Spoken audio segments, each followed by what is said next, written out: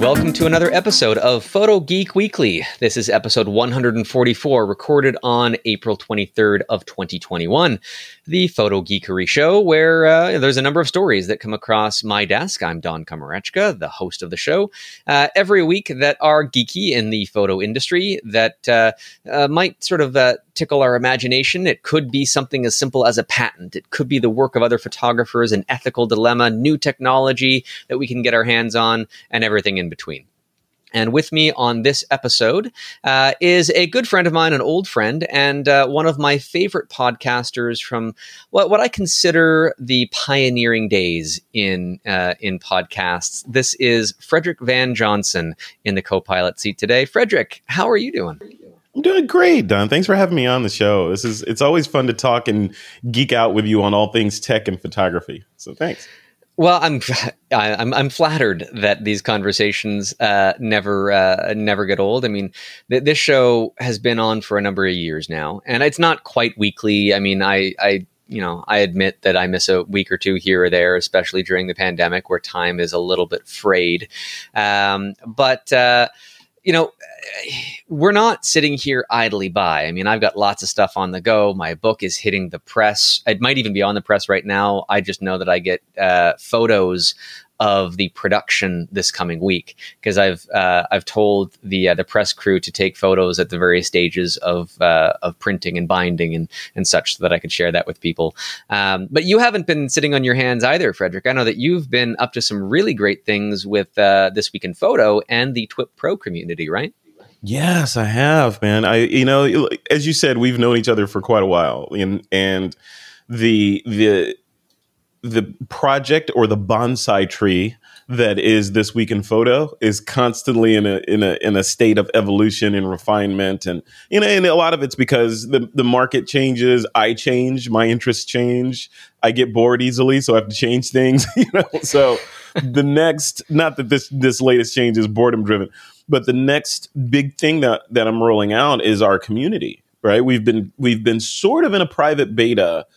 Not publicized, but not publicized intentionally. So the community has been growing, and now it's ready for prime time, and I'm ready to push it out. It's really interesting. It's a kind of a Facebook group-ish type modality, but not on Facebook. Highly intentionally not on Facebook. So it's kind of that feel, but there's photography in there, there's challenges in there, there's critiques in there, and then there's several courses, a course library that's just getting started. I think there's about 9 courses in there now, but the courses are growing as well. And it's the not to spend too much time on it, but the main reason I built the community early on was to have a landing place for dialogues to continue outside of the podcast and not have to have them under Facebook's rule or social media, just to have a place where, hey, this is our airport lounge where we can all come and hang out and have a glass of whiskey and talk about photography. And that's what I built. So yeah, I'm excited for it.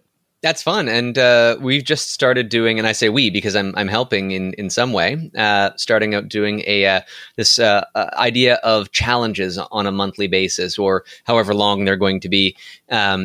And we're starting out with a macro photography challenge, where basically, there's we just kind of kicked it off with a presentation yesterday as we're recording this, detailing some fun ideas that people can explore with the gear you already own, or a minimal accumulation of bits and pieces to try different things, and with a couple of different goals, challenge goals to get through, anything from getting close to creating something. And, in this case, it's me that's going to be there, just kind of guiding people through it, and commenting and critiquing images and answering questions and helping people find better solutions or just different ways to do things, which is a spark for creativity as well.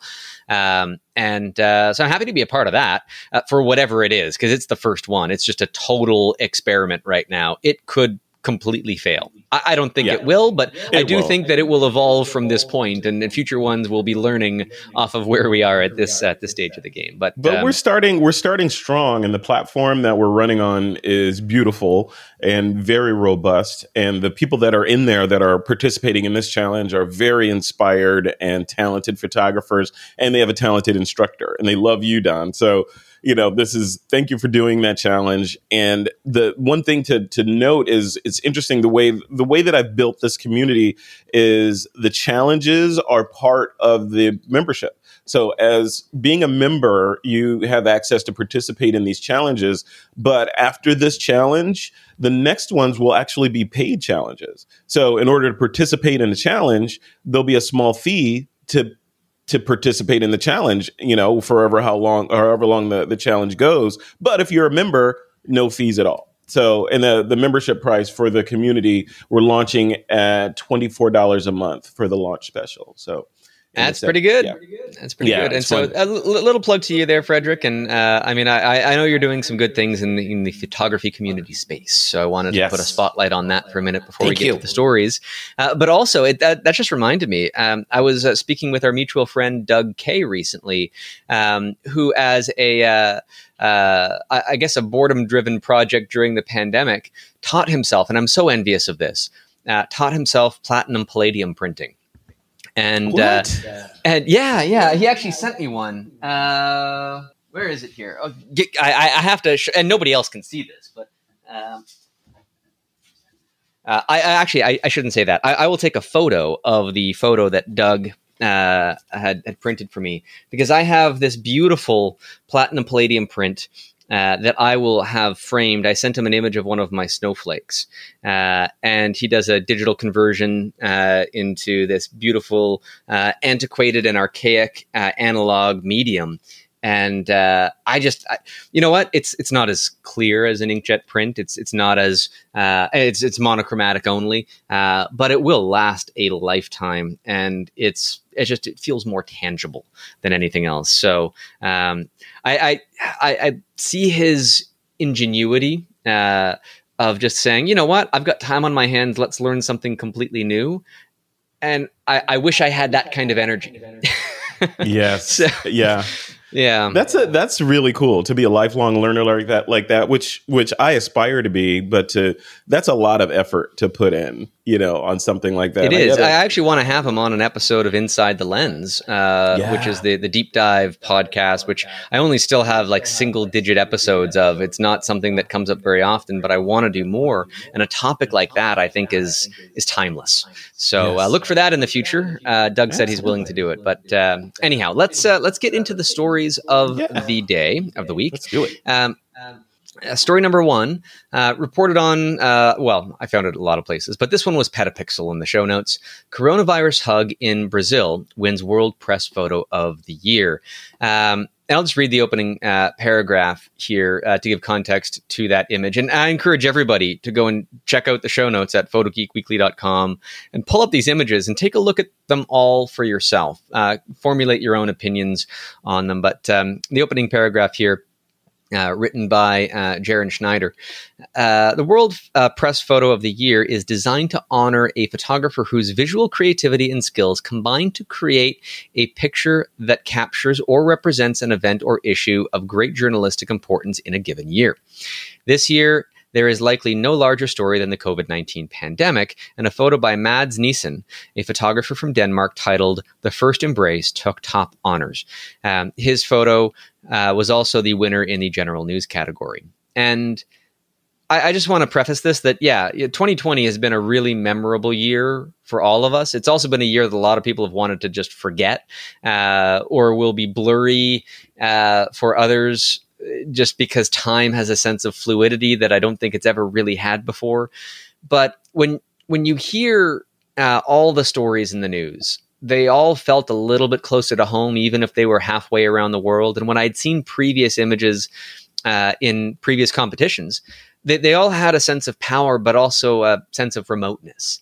But somehow all of these just made me feel closer to every single one of them, because I've been hearing stories around the globe and not just in my own backyard, and I've been caring about them more. What do you think about this competition in general, the winners of this contest, and does anything stand out for you, Frederick? I love these contests, and this photo in particular, I had to stare at it for a while, which I guess is why it won. But when you look at it, and like you said, Don, I would encourage folks that are listening to this to go look at it. This photo, when I looked at it, I initially saw a dove, like a peace dove outlined by outlined by completely unintentional. And then just it draws you in. And I think a lot of the things that are missing from a lot of photographs today is just the sense of story and storytelling, even street photography. This and the emotion that comes from story.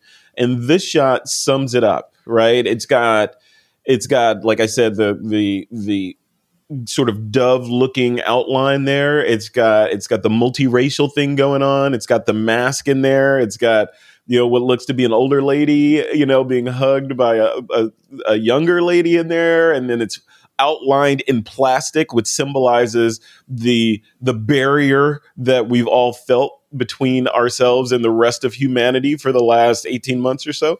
So it's a really, really powerful image. And like you said, it's uncomfortable. It's beautiful to look at as a photographer. It's uncomfortable to look at, especially as we get hopefully further and further away from that horror that is/was the pandemic. This brings it back home. And it's kind of like walking around outside and seeing a mask on the ground, a discarded mask. It's like, oh wow, yeah, that's where we are right now. That's our reality. So I really love it. Contests. Well, and I just want to reiterate for those that might not be able to go and check it out right away, that the dove type look that you're referring to is basically the nurse. In this image, the nurse is Adriana Silva da Costa Souza, and she is hugging Rosa Luisa Lunardi. Their names are in the release here. So an 85-year-old woman, but her arms are in plastic sleeves, and those sleeves are attached to an entire, at least from the frame, top to bottom, frame of plastic. And it'll probably be completely enveloping her to make sure that nurse, who's probably in touch with a lot of different people, doesn't spread COVID-19 to this elderly woman.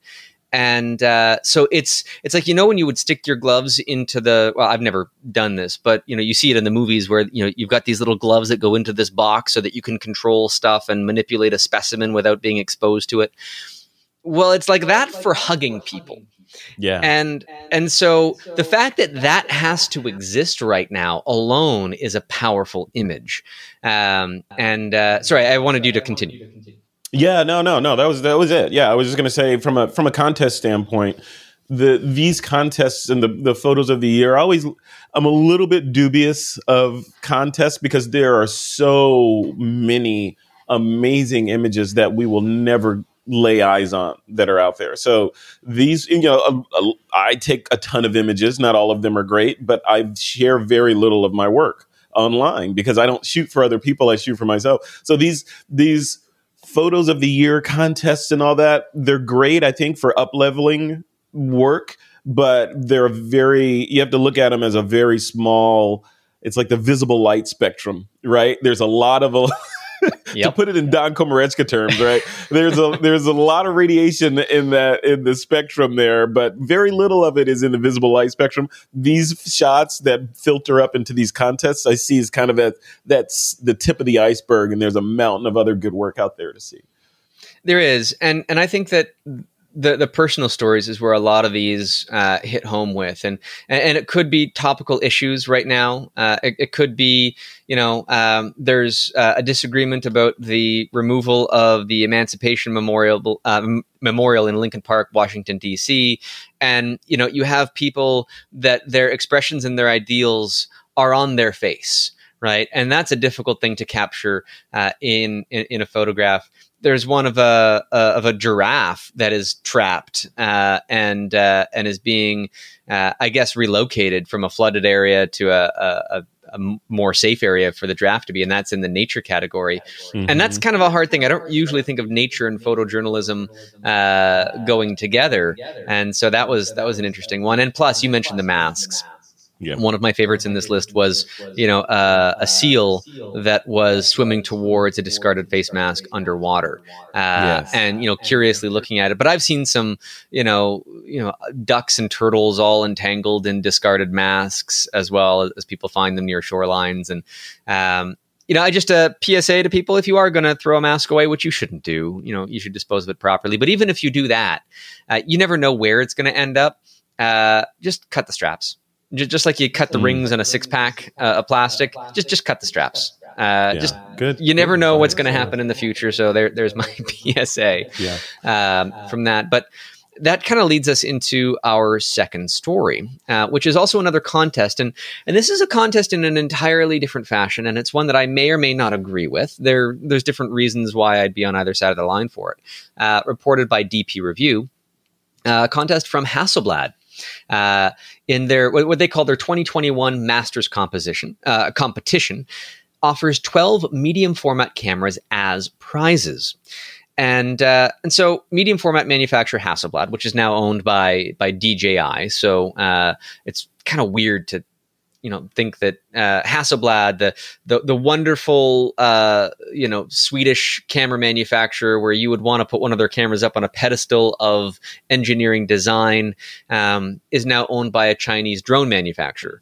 I'm not saying that they won't do a good job of it, but there is an unusual juxtaposition between those brands. It's a brand misalignment. But yeah, I kind of feel like there's something there. So there's a bunch of categories: art, aerial, architecture, beauty and fashion, landscape and nature, portrait, product, project / 21.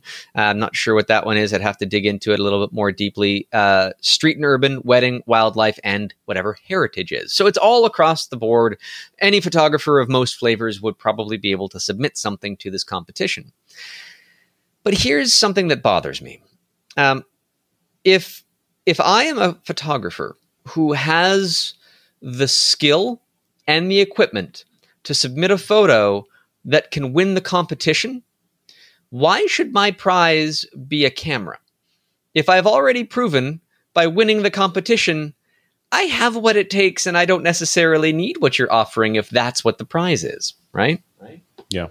Mm-hmm. Yeah, no, absolutely. Yeah, well, there's a number of that's why I said, on the last one, I'm a little bit dubious of contests in general online like this, because what the first thing that I do when I see a contest like this, like I would imagine many of my peers do, is look at the licensing that they put in the rules. Yes. Oh, I'm so glad you mentioned that. What have you seen in draconian licensing rules? Oh my God! Well, it's just that word. It's the phrase of the. Let me read it. Can I read it out loud? So, Section 8: grant of rights. By entering into the contest and submitting an entry, each entrant hereby grants to Hasselblad and its affiliates. And Hasselblad and the affiliate hereby accepts a non-exclusive, irrevocable, royalty-free, worldwide, perpetual, sub-licensable, and transferable license to use and exploit the intellectual property rights subsisting in her respective entries. And then it goes on for more detail after that. Hey, restart. Say the first few words of that Section 8, please. By entering into the contest and submitting. There it is. By entering into the contest. Not by winning the contest, not by being shortlisted in the contest, simply by entering into the contest. Yep. Right? Yep. So that means that Hasselblad, its affiliates, you have no idea who they are. We know at least they're owned by DJI, and by proxy, it could be any of DJI's affiliates, of which there are an unknown quantity of. Right. And you have just granted every single one of them the rights to use and abuse your images with no compensation to you whatsoever for any reason. And I'm sure that there's statements in there that state that if you uploaded an image that you didn't get a model release for, well, that's on you if they choose to put it on a billboard advertising their products, because there's usually an indemnification clause or something like that. And so you give away a lot and you risk a lot because you have no control over that image anymore. I cannot recall if this one said that the images had to be used in context of the competition. Some of these do and some of them don't. And that's to me sometimes a little bit more favorable. And I've entered into some Science Photography of the Year competitions because they state that the usage is limited just to the competition. And that means that, like, if they wanted to put together a book of images for the competition, well, that's related. If they wanted to put out a press release to a bunch of media outlets for them to run the story, well, that's related. And that, I think, is a caveat. But it basically, these are the only rules and regulations, the end user license agreement of photo competitions, as it were, that I actually read. How many times, Frederick, in your life have you ever read verbatim a EULA? Only when I had to write one or write a paragraph for one for some software at a big tech company I was working at.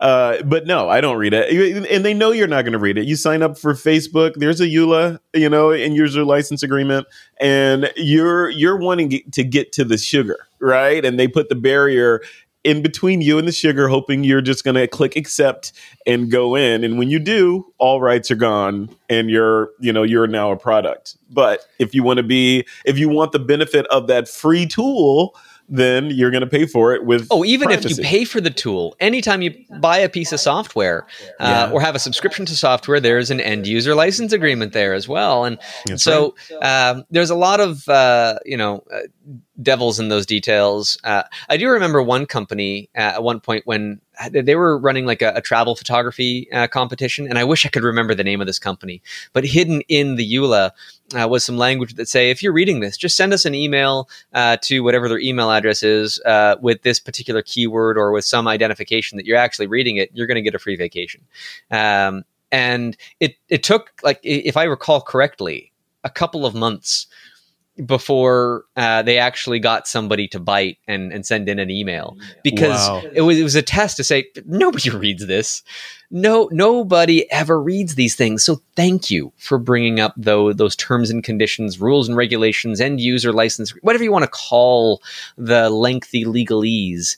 Know what you're giving away, especially too. And I've been kind of wary about software that uploads your images to whatever cloud service that they have to do whatever processing on it and then send it back to you without doing the processing locally, because there might be something hiding in the license agreement, or, if you upload your images, we can do all sorts of nefarious things with it. Not saying that they would, but a company could easily, skewer themselves in the court of public opinion, even though they could win in the court of law, right? And so the court of public opinion is valuable there as well. If I uploaded an image to Facebook and then all of a sudden it showed up on billboards in New York City advertising Facebook services, Facebook would have a PR nightmare on their hands, even if they had the ability to do it. They wouldn't, because Facebook has, I would imagine, an entire building full of highly paid lawyers that could bury you if they felt like it, right? So they could easily wield the legal system against any and all threats, so things would never see the light of day. So they don't. I don't think it's a matter of that. I think these EULAs are wholly CYA, and they're written by groups of lawyers that want to make sure that any and all potential plugs are plugged by you entering this contest. And I think photographers that enter these contests have to look at it. I know from the surface, it looks like, hey, all I got to do is send in this great image, and it could result in me having a medium format Hasselblad in my arsenal of things to shoot with. When the reality is, you're probably not going to win, right? Chances are saying you're not going to win, but you're building a library of amazing images for this entity under the auspices of you might win something, which you're probably not going to win. So you just have to go into it. Who was it? John Ruskin said there's no such thing as a free lunch, right? So you're going to pay for it anyway. You're going to pay for that camera anyway, either with licensing of your or you're going to pay for that entry, licensing of your images, or if you win, you've just paid, the license for that image that won paid for that camera. So you're going to pay. Just read the fine print every time. Yeah, and I've seen some of that fine print even say things like, the image can't have been submitted to any other image competitions, which I found odd until I realized that some image competitions out there have even more restrictive rules in that they own the rights to all submissions. So you not only just give a license, but you give up all of the rights to Ownership. it. Yep. And so if you did that for another competition, you legally don't have the rights to be in possession of your image anymore, or submit it to another competition, or make a print of it for that matter. So be careful. Photographers, your work is valuable. And, Frederick, you say you shoot mostly for yourself. I shoot for myself and for my business. Like I spend a lot of time just tinkering and exploring and playing with bits and pieces of gear. Not because it's going to end up with a great image, but because I just like puzzles. I like solving them, and I can use the camera to just explore the world differently. And to me, that's enjoyable. Those images usually never see the light of day unless I need to put some behind the scenes or some progression images into a presentation, which is fun. But at the end of that journey, I usually end up with something awesome. And that's something awesome. And there's a lot of these journeys that haven't finished yet because I'm still making garbage because there's still problems that need to be solved in that particular vein of work. But I do consider it all valuable. It's all part of a process. And every image that any photographer takes, regardless of how valuable they think it is probably valuable to somebody. And value your work more, everybody, I suppose. That's the ramble, the end of that ramble, the point that I was trying to make. Lifelong learner. There you go. Exactly. There you go. There you go. Now, this next story, it's a weird one. I think that this one is like a solution trying to find a problem. From Petapixel, the Raven trigger can control multiple brand strobe at the same time. And so Fusion TLC has announced its flagship hot shoe mounted strobe trigger called Raven, which boasts simultaneous compatibility with multiple brands such as Profoto, Godox, Pocket Wizard, and more. And it also looks weird. It looks like a combat flight stick from an aircraft or something. Yeah. So it's interesting because this type of product hasn't existed before. And the reason why is because I don't think anybody's been asking hey, can I mix a whole suite of Profoto gear with a whole suite of Pocket Wizard gear that normally can't talk together? No? Okay, well, I'll just choose one and I'm still happy. I have no compromises being made in the process of doing so. Is there any advantage that you can see of being able to mix and match like this? This you hit it right on the head. You hit the nail right on the head. This is a cure in search of a disease, right? So it is, or a vaccine in search of a virus, right? So there you go. This is to be topical. But the use case when I saw this article, first of all, it looks interesting. It looks, like you said, it looks like a control stick. Yeah, it's got an interesting industrial design to it, and I would love it if my Godox controllers look like this, but I have Godox controllers for my lights. So why would I need this? So the only use case that I could see, or one of the use cases that I could see, would be as a bridge device. So if I have a bunch of Godox lights now and a bunch of controllers, and then I decide, you know what, I'm going to move over to Profoto or whatever, right? Now I have mixed lights and I have to figure out a solution to control and mix and match these lights. Then I need something that can speak multiple languages to my or multiple signals to multiple lighting systems. I could see using it for that. But how many of those people are out there in the world that have mixed lighting systems? I just keep buying Godox stuff and it all works together, right? Right. I don't know that I need any more complexity. The possible idea, and I've got two fringe cases here. One is one of the companies that it supports goes out of business. So you can no longer get their equipment, and you have to buy new equipment from another brand, but you don't want to divest from everything that you've had. Now, obviously, that hasn't happened with any of these companies. They still seem to be doing quite well. Yeah. The other scenario would be you're just buying into one platform, and you're not sure if it's going to work out perfectly. So you want to at least leave some of your equipment open for flexibility. So you could buy this controller and a Profoto light, knowing that the controller will control the Profoto light just fine. But if Profoto isn't really the direction where you want to go, or there's some,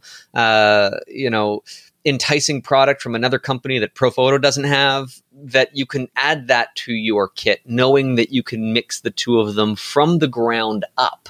But that doesn't seem like it's a problem anybody's had before. And in fact, I know how hard it is to make a camera kind of fit like a glove, in the sense that it's almost like muscle memory. Everything just works. I almost forget that it's in my hand. And I know where every button menu is to find how to format my card in like 3 seconds or what have you, because I just know exactly where all of those functions are, and I can shortcut everything. And you get a feel for it. And I think people that spend a lot of time with lighting equipment really get a feel for how all the buttons are laid out and how to quickly navigate, because you're in a shoot, time is money. And multiple systems, and I've used some of these different systems, especially when people bring wireless flash triggers to some of the workshops. If I remember in the distant past when I used to do them in person, when people would bring a Pocket Wizard's trigger to fire their flash, and they didn't, or maybe they knew how it worked, but just something wasn't working properly that day, I would give it 5 minutes to try and figure out on my own intuitions, but I'd often give up and loan them a simple, dumb trigger that is just on, off, and chooses a channel and fires any flash. Just manually only, obviously, but because it worked. And so sometimes that simplicity is better, or at least an intuition that is better. Having multiple flash systems is like speaking multiple languages. That's exactly what it is. If you don't have to, if something could get lost in translation or slow things down, why would that be an advantage? Yeah, I think this opens up it opens up Pandora's box, by trying to be a Rosetta Stone for multiple flash brands. I think what happens is, because as these modern flash brands evolve, they, like, all of my strobes have USB ports on them for firmware updates, as do the controllers. So these manufacturers are updating their hardware and the firmware. These guys over time would have to be doing it for every single one simultaneously. You see the matrix? You see the grid that they'll have to keep up with if you buy this? And every time you pull this thing out of your bag, chances are something's going to need an update, right? Do you really want to go down that path? I think the Occam's razor path of least resistance is get the controller that works with your stuff, right? And go to town with it. If we start seeing, I think this might come into play if we start seeing the writing on the wall that, oh God, Godox is going away, or ProPhoto is going bankrupt, and what are we going to do? Then these kinds of solutions might make sense to look at as a contingency plan. But adding more complexity to something that's not broken, and then just because it looks sexy and pretty, I don't know that we need that. And the design of this thing is beautiful, but this is theater for photographers. This isn't for the subject or for the client. They probably couldn't care less what this thing looks like. They probably don't even know what it does. It's just sitting on top of your camera. Do you really need this beautiful thing sitting on your camera when the thing you already have works just fine? That's right. We should mention the price, $449 US, and that can be purchased directly from Fusion TLC. Honestly, it's the kind of thing that if I knew somebody that could use it, I'd want to see a real world example of a photographer that could utilize this in the field, or get two photographers together that have different competing systems and see how it would actually function.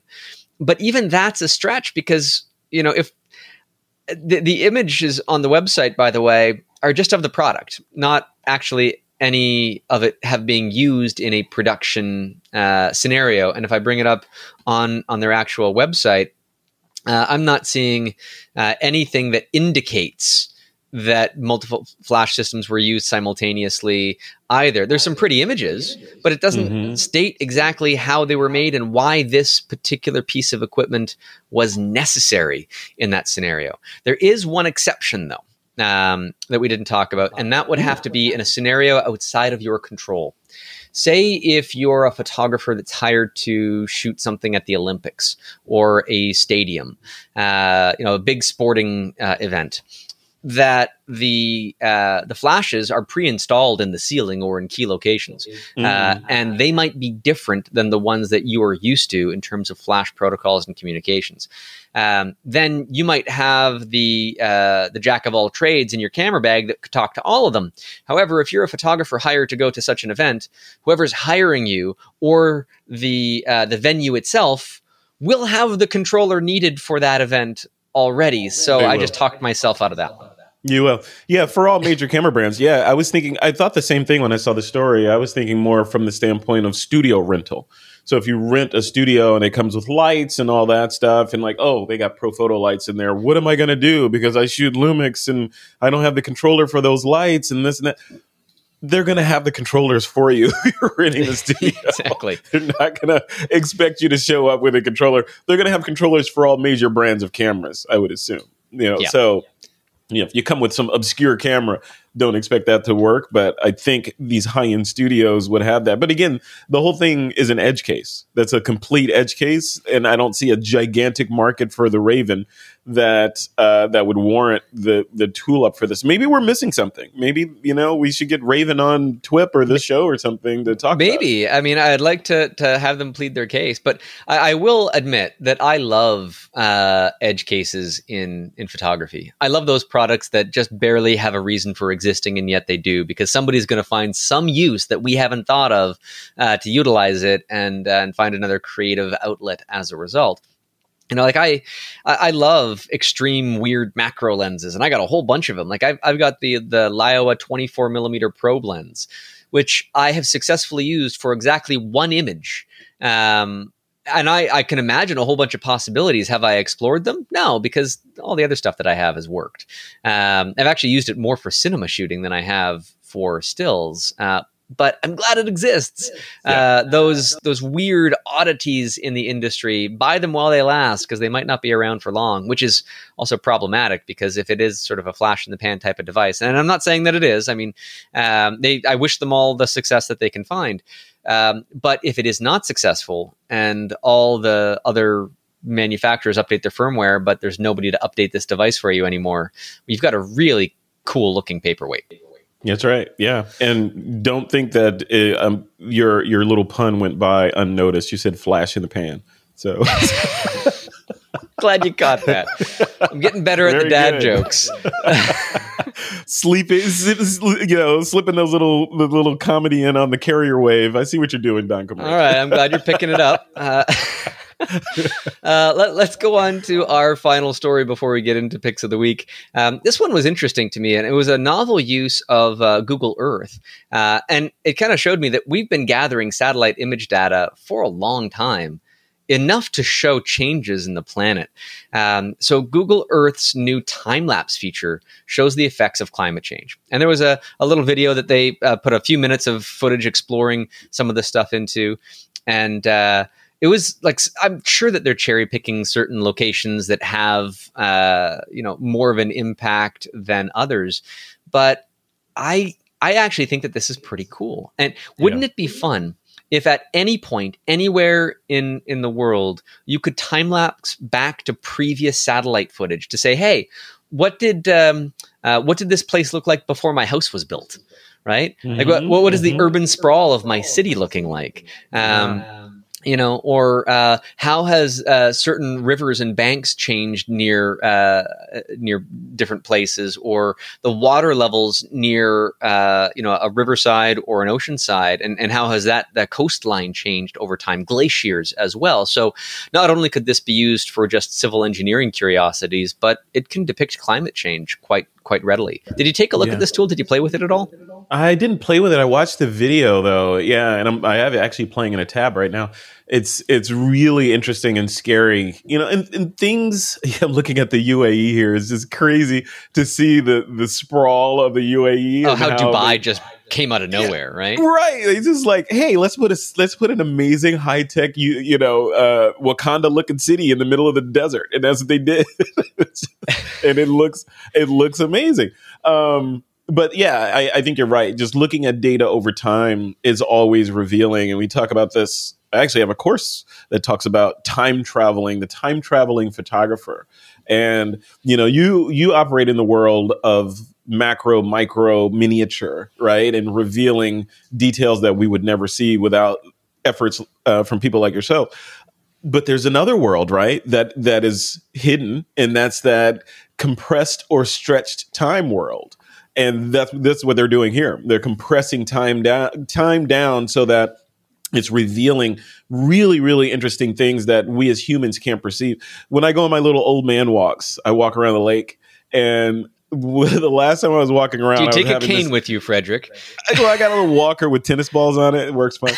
But but I was looking at trees, and I was thinking, this is how my brain works. I was thinking, imagine if you could perceive time as a tree.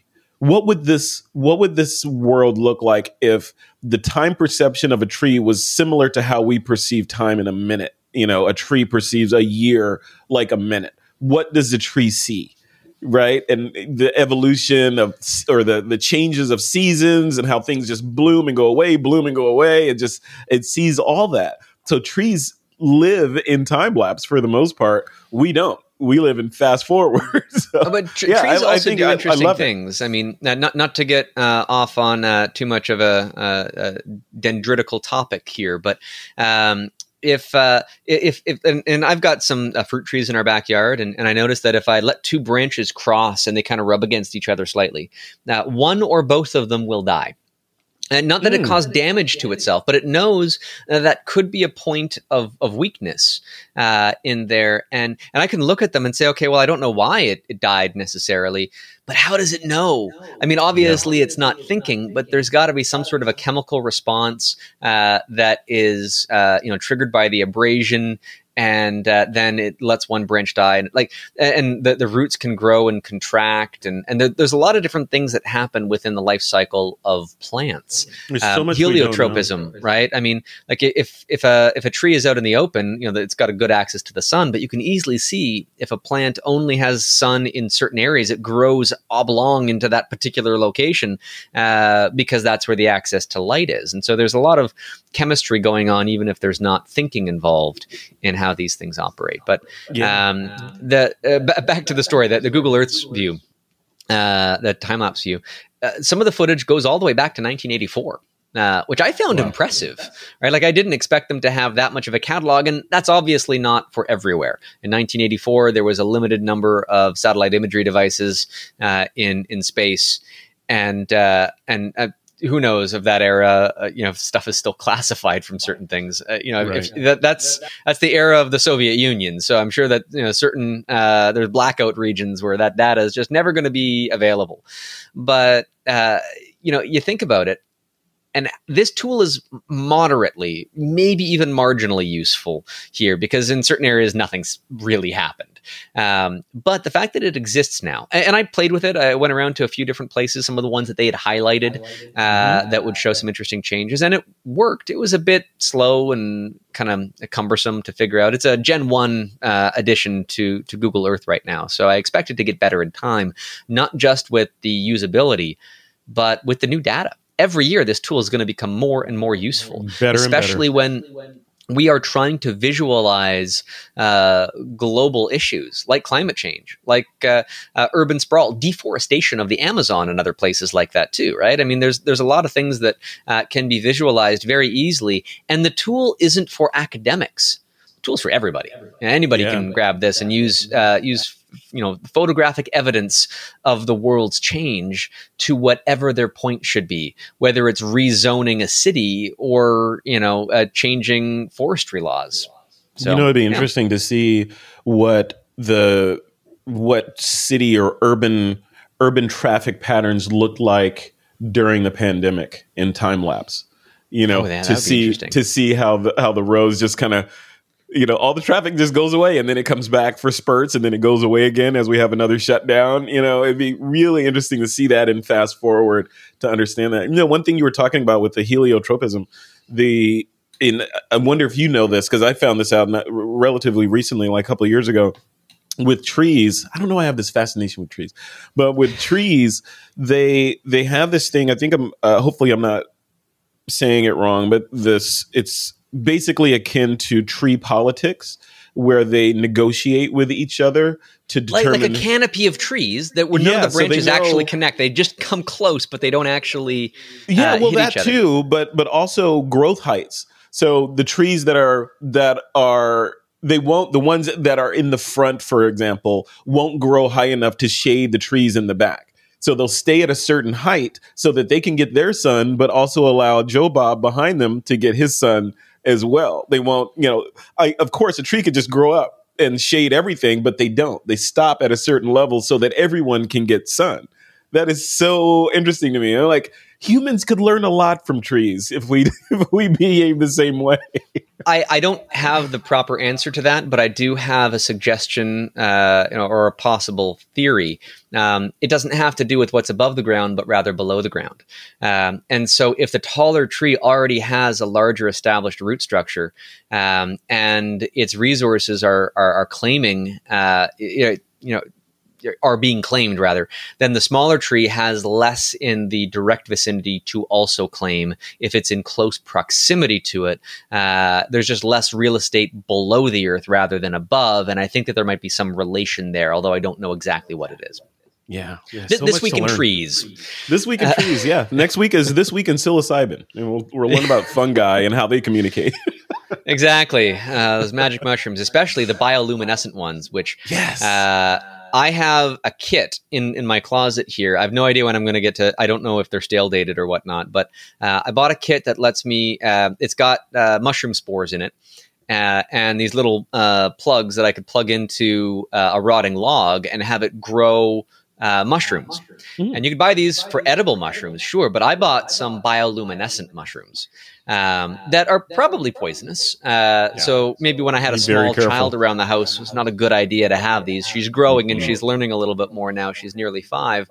Still, I might wait a year or put it under lock and key. But I just thought it would be really cool to do time-lapse of glowing mushrooms growing in their environment. Oh, that would be so cool. That would be so cool. Many ideas. Do it. So many ideas. I will. I just don't know when. There's just too much to do. Too many irons in the fire already, as it is. And that brings me to the end of the stories. But before we get into the picks of the week, we kind of teased it at the beginning, Frederick. But where can people find you online? They can find me at thisweekinphoto.com. That's my website. And that community I mentioned, you can find at join.thisweekinphoto.com. Fantastic. We'll put the links to that in the show notes at photogeekweekly.com for everybody to check out. And now picks of the week.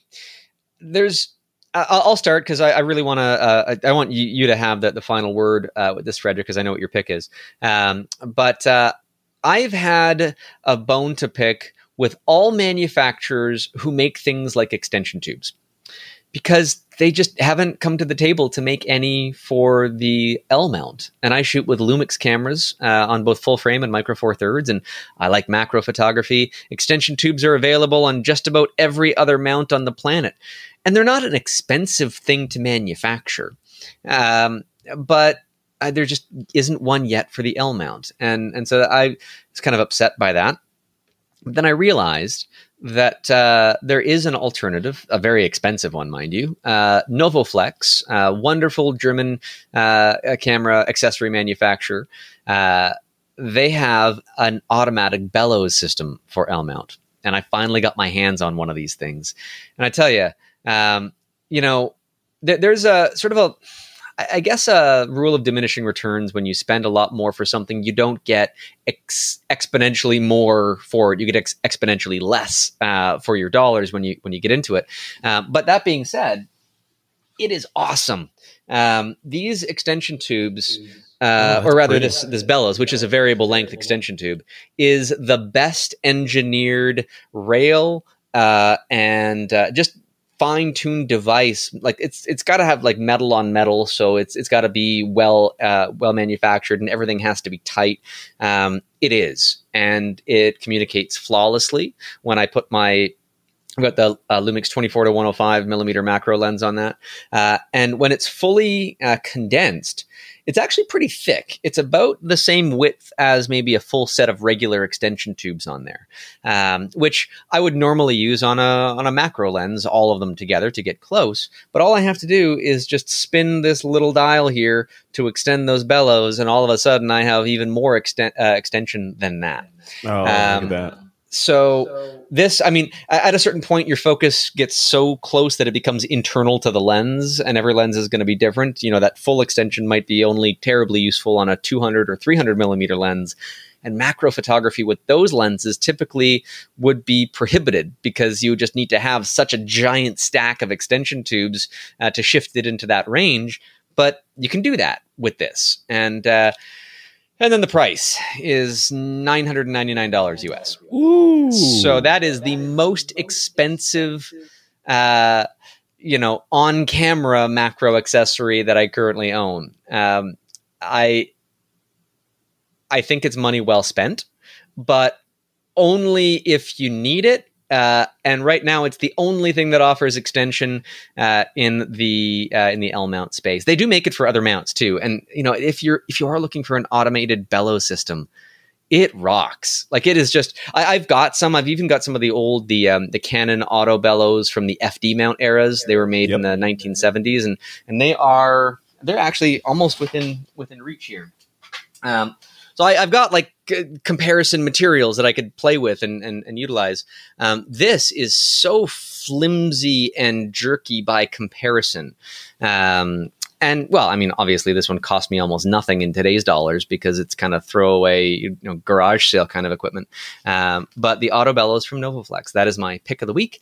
I'm glad I finally got my hands on one because now I've got some native L glass that I have been accumulating over the past year or two that I was hesitant for some lenses to replace my EF versions with L mount versions just because I didn't have the ability to put extension tubes on them.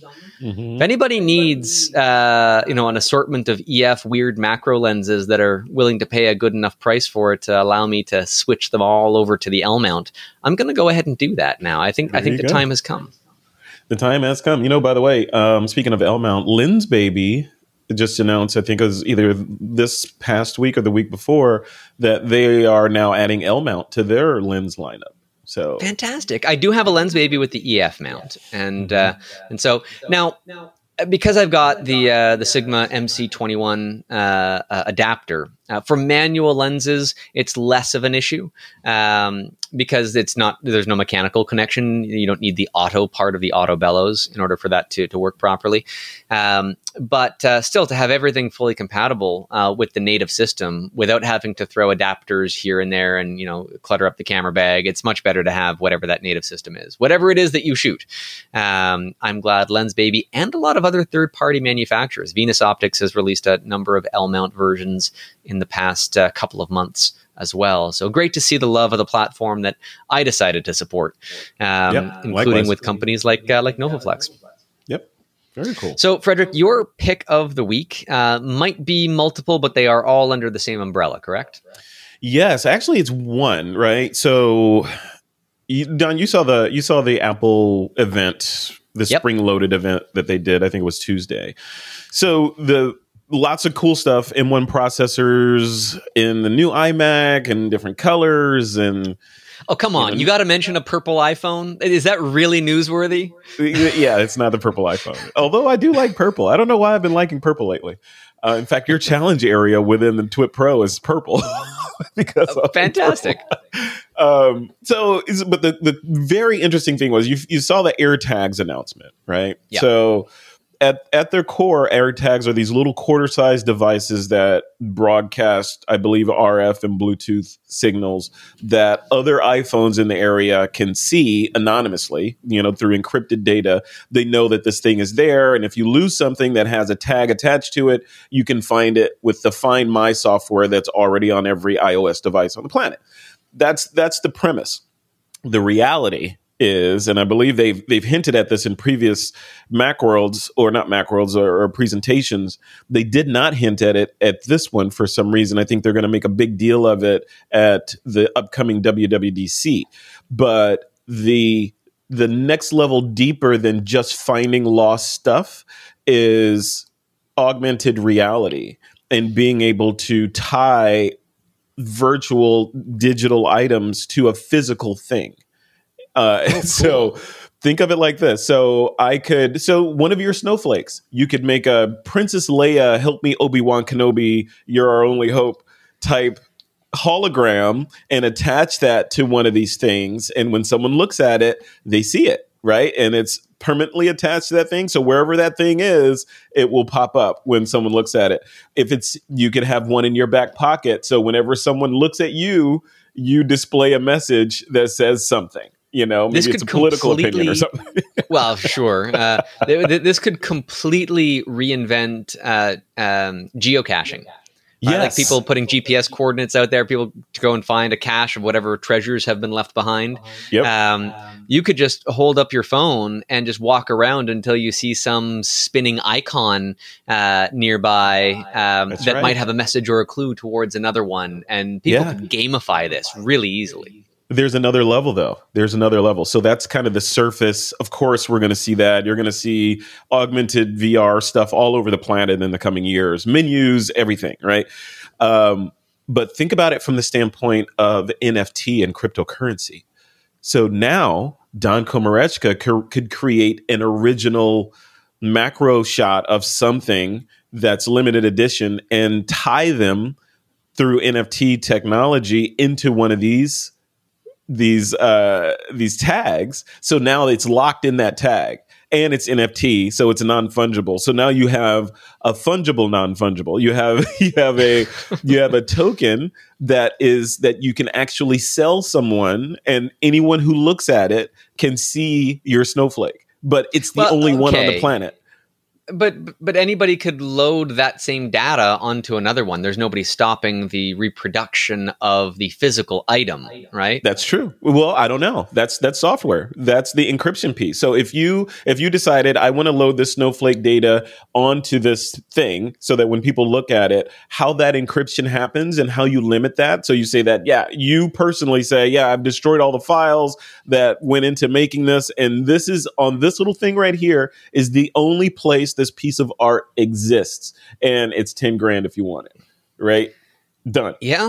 No, I mean, there's a definite possibility of having that sort of uniqueness, but that same level of uniqueness could be a USB key with the only copy of something digitally. It could, but it's like we've already had that. That never went anywhere, although the ability to display it in this context, I think, would have additional merit, especially. It's the mesh network, though. It's that mesh network of the, however many billion iPhones are out there that blanket the earth, and they all can see these things anonymously.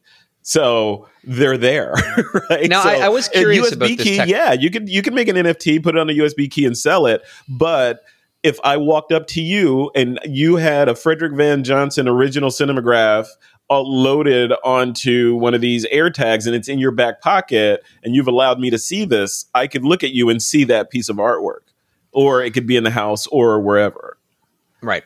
Now, I can kind of see how small they are based on a set of keys, and it's on a key ring, so it's like fairly small. It's a little thicker than that, obviously. But one quick question, and I might have missed this in the tech. In terms of like the find my item and the fact of it being last seen near a specific location, was that last seen by you or anonymously by some iPhone on the entire network? Like it's like if somebody steals your backpack and runs off with it, can you use this technology to track down stolen goods? Well, that's the point. Yes, you can. So it's going to daisy chain and talk to whatever phone that is in proximity that it can talk to. So I don't know if it is out of range of all iPhone or iOS devices. Will it say, I would assume, knowing Apple, I would assume it does this, but it would say, hey, last seen getting on a plane in Budapest, right? Well, I mean, the value for that is everybody should buy one and put one in their camera bag just as a security measure to protect their gear. But also, I was just thinking, because I remember in the past taking apart some older DSLR cameras that had just been broken bodies, and I was just taking apart for fun. There was enough space inside of some of them. And I'm sure it's not always the case now in newer bodies, but there was space inside of them to put extra stuff. Could you imagine disassembling a camera and hiding one of these inside if you're using a big enough camera body and there was enough space inside and it doesn't cause overheating issues or something? But you can work out the battery issues, yeah. And so just to think about that in terms of having like mission critical equipment that really can't go missing, and if it does, it can be tracked. And I'm sure if there was some government agency finding solutions to this in the past, well, they obviously found their ways around it. But this is a much more consumer facing way for us to, like, even if you've got a grip, like a one of the L brackets or something on your camera that gives extra space externally. You could wedge one of these on the underside and cover it up, and people would just take the camera, discard the bag because the bag might have a tracker on it. But looky loo, there is one on the camera as well. Yeah. I would not to be all imagine paranoid about security, but to have an option to find something that's been stolen actually makes a lot of sense for me. Yeah, no, for sure. I would imagine that these. I like to think science fiction, right? I would imagine these AirTags are kind of a bridge step towards licensing the technology for OEM manufacturers to include in their hardware devices, kind of like the Works With program that Apple does, Works With iPhone, yada yada yada, or now the Works With HomeKit. So there are a bazillion third-party manufacturers that have enabled HomeKit interoperability in their devices. Now I can just scan a device and plug it in and it just works. Why not have this kind of technology licensed to be in my camera or my high-ticket item pilferable devices, much like an iPhone? It should just be there. I shouldn't have to. I feel like the AirTags are a stopgap to getting to that utopia of every device it just has the tech in it. I think that we would see that happen if people started buying them for that purpose. And then the manufacturers of all those devices that are being protected by this third-party device are just going to license it. Who is it? Kensington made the lock system for locking down computer devices and stuff in classrooms and what have you. And now it's always called a Kensington lock, just because I guess they patented the way it was designed, and that company has made oodles of money on that patent, and it's all named after them. So who knows? I would like to see this come the same way. I'll have multiple of these just because I want them. But the most important use case for me is to put one in my daughter's backpack. So I want to know where she is at all times and be able to track her. Privacy be damned. If somebody grabs her, I'm going to know where to get her. So I'm on board for that too, and they are going to be available next week. April 30th is the availability at $39 a piece. That's where they start. I think you can spend more if you want to make them fancy with all the leather accoutrements on the outside of them. But that is not a bad deal. A 4-pack for $129, and obviously, if you can find a use for one, you could probably find a use for more than one. So I'm going to go ahead and I'm going to pick some of these up, Frederick. Thank you very much for reminding me after the presentations that it's got a lot of possibilities to keep the people I love and the gear I love safe. Yeah, it should be interesting. I think I have no inside information from Apple on if they're doing this augmented reality stuff, but I'm literally sitting on their AR page right now. It's apple.com/augmented-reality, where they're showing the different uses of AR and what you could do, and to me it just makes perfect sense to be able to put a physical item and tie it, or put a digital item and tie it to a physical thing that's portable, that can be seen by everyone that has a certain number of, that has a certain kind of phone, to be able to do that. I think that as soon as Apple gets this out the door and sees how people are using it, there will be new ideas. And it's going to be an iterative process where the next generation will have different functionality based on how people are using it that couldn't have been predicted when they designed it and marketed and launched it. So I see that there's a lot of potential for this to grow. And it would have taken Apple really only Apple could do this, because the Android market system is fractured amongst big manufacturers. And don't get me wrong, Google and Samsung, they're massive players, but there's a lot of little players within there that might not have necessary support to make it ubiquitously available to every user of a platform. So thank you, Apple, for doing what only you could do. Yeah. One thing that, just to throw in here before we break, is, I don't know if you saw this part of the keynote, but they were talking about the next revision of Apple TV. And they showed the the screen color calibration feature that looks to maybe compete with folks like Spider and X-Rite. Because basically how it works is you take your iPhone and place its screen on your television screen, and it does what an X-Rite or Spider calibration puck will do. But for your Apple TV, the premise is get the best color possible out of your television viewing experience through your Apple TV. Just use your phone to calibrate. And I'm looking at that thinking, can you put that? Can I use that on my LG, display in my office as well and everywhere? So I don't know. That seems like another sleeper product. Especially for the average person that doesn't have color calibration on the mind, but wouldn't mind better color, and they don't have to spend anything more for it if they already have these compatible devices.